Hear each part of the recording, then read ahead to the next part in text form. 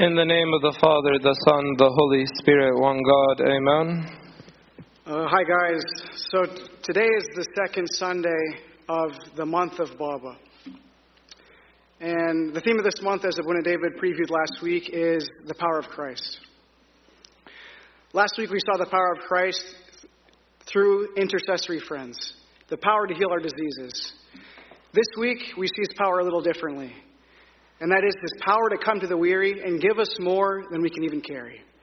Today I want to meditate briefly on how we can seek his power using three basic steps and why even we might want to do that. And the first step is to welcome Christ.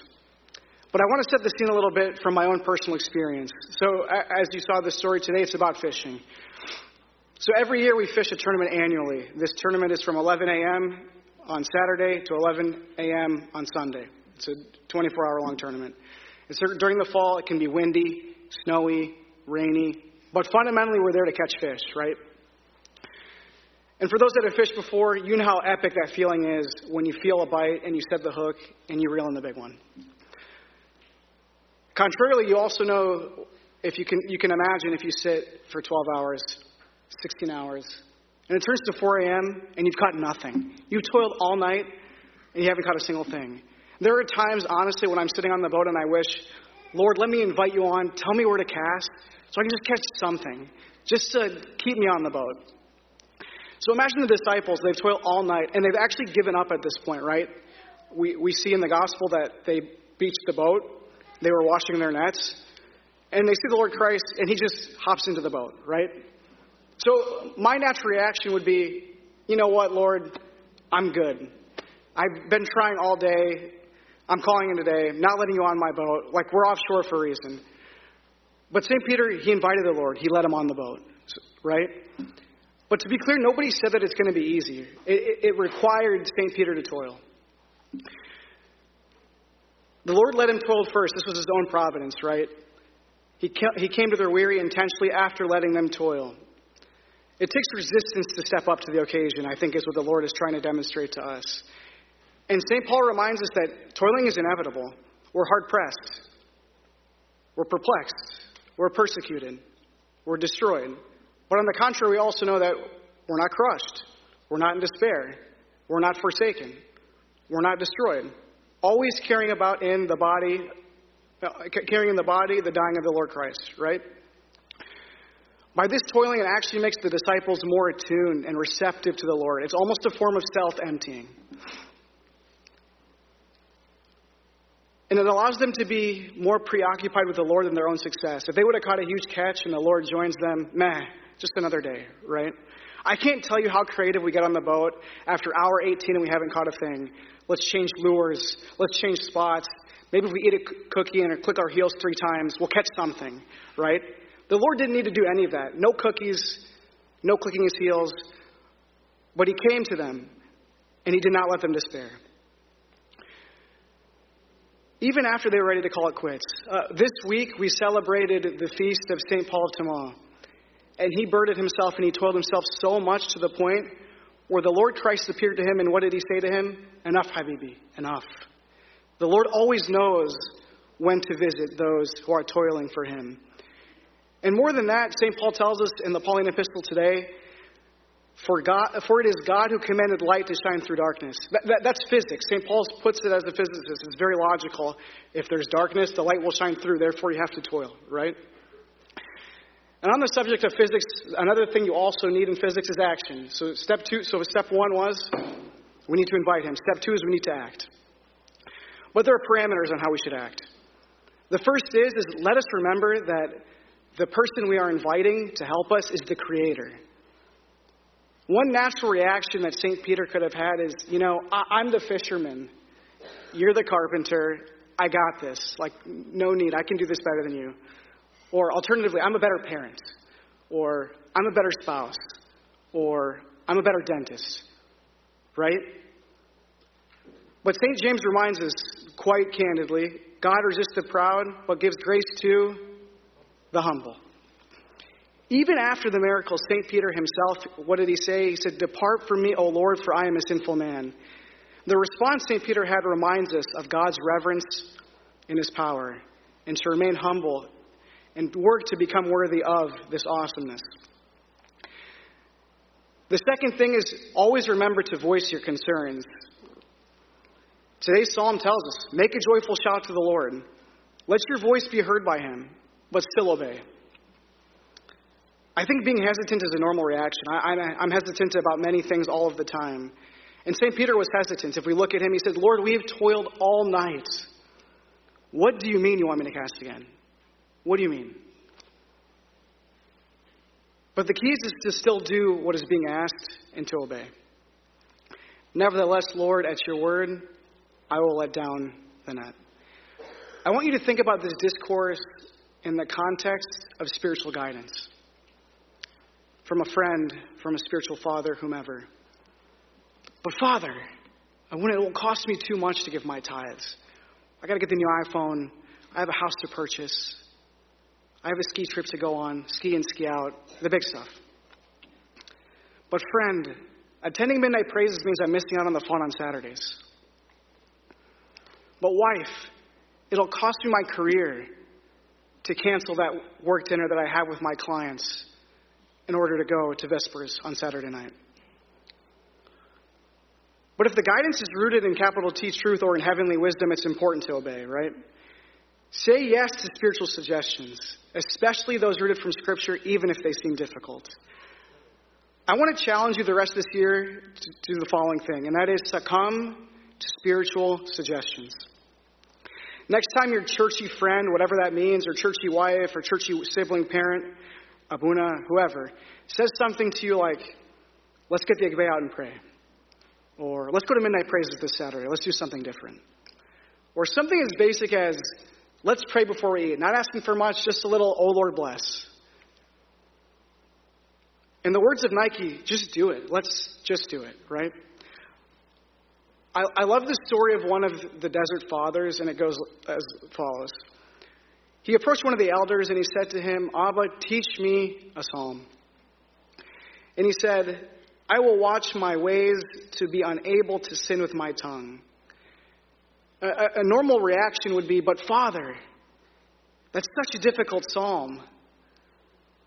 But the conclusion of this story is that he sat in silence for 8 years. 8 years to control his tongue. Talk about a level of obedience. The last thing on actions is our intentions should be pure. The goal that I'm setting out on should not be to be a better fisherman than the person next to me or to catch the biggest fish even. It should be to catch any fish. We see in the Vesper Gospels from last night that even one fish has a gold coin. Even one fish has a gold coin. And as St. James says, he says, where envy and self-seeking exist, confusion and every evil thing are there.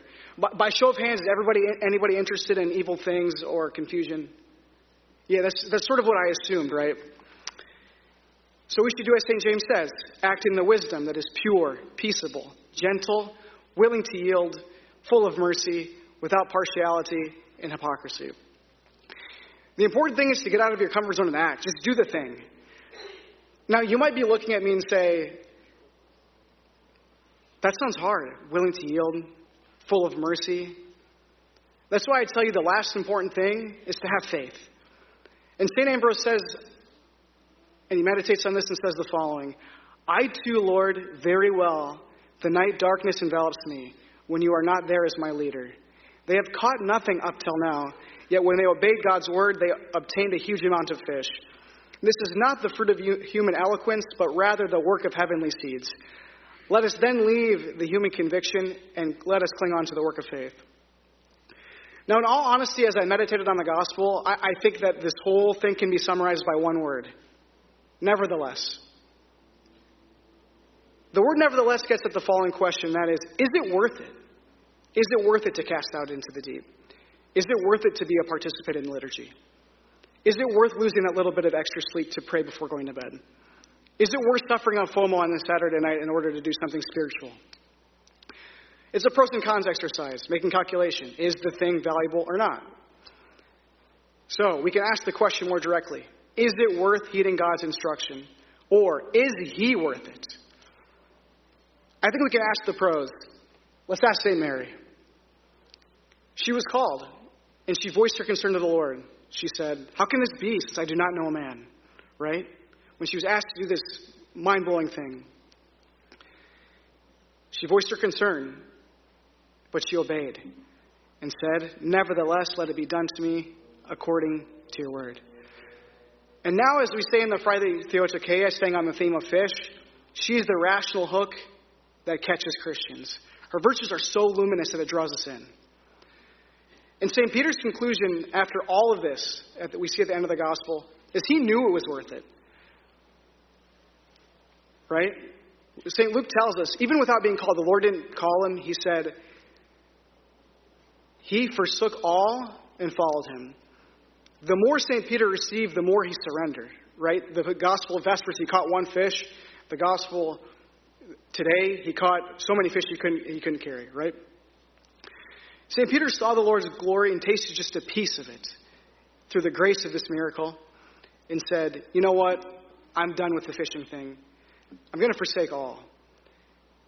And St. James reminds us of this, that friendship with the world is enmity with God. If you want to be a friend of the world, you make yourself an enemy of God. He puts it quite candidly. So St. Peter needed to make the call. Big fish, the Lord Christ. I'm going with the Lord Christ. Not only that, right, but after the catch, the disciples signal to everyone to come and signal to the others, "Come help. We don't know what to do with all of this fish."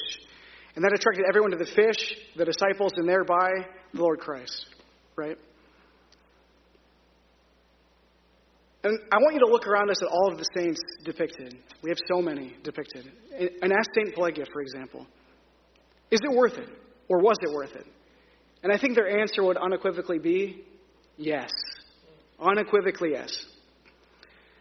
And more directly, he is worth it. We were sitting at Bible study, I think like a couple weeks ago, and I'm going to pose the question that has been on my heart recently, and that is, what is stopping you from seeking the perfection of Elijah? And if you haven't read Elements, like, you got to read it. And I didn't have a good answer to it, because all of the things that came to mind are the things that St. James said not to do. Being self-seeking and being full of envy. And so that convicted me.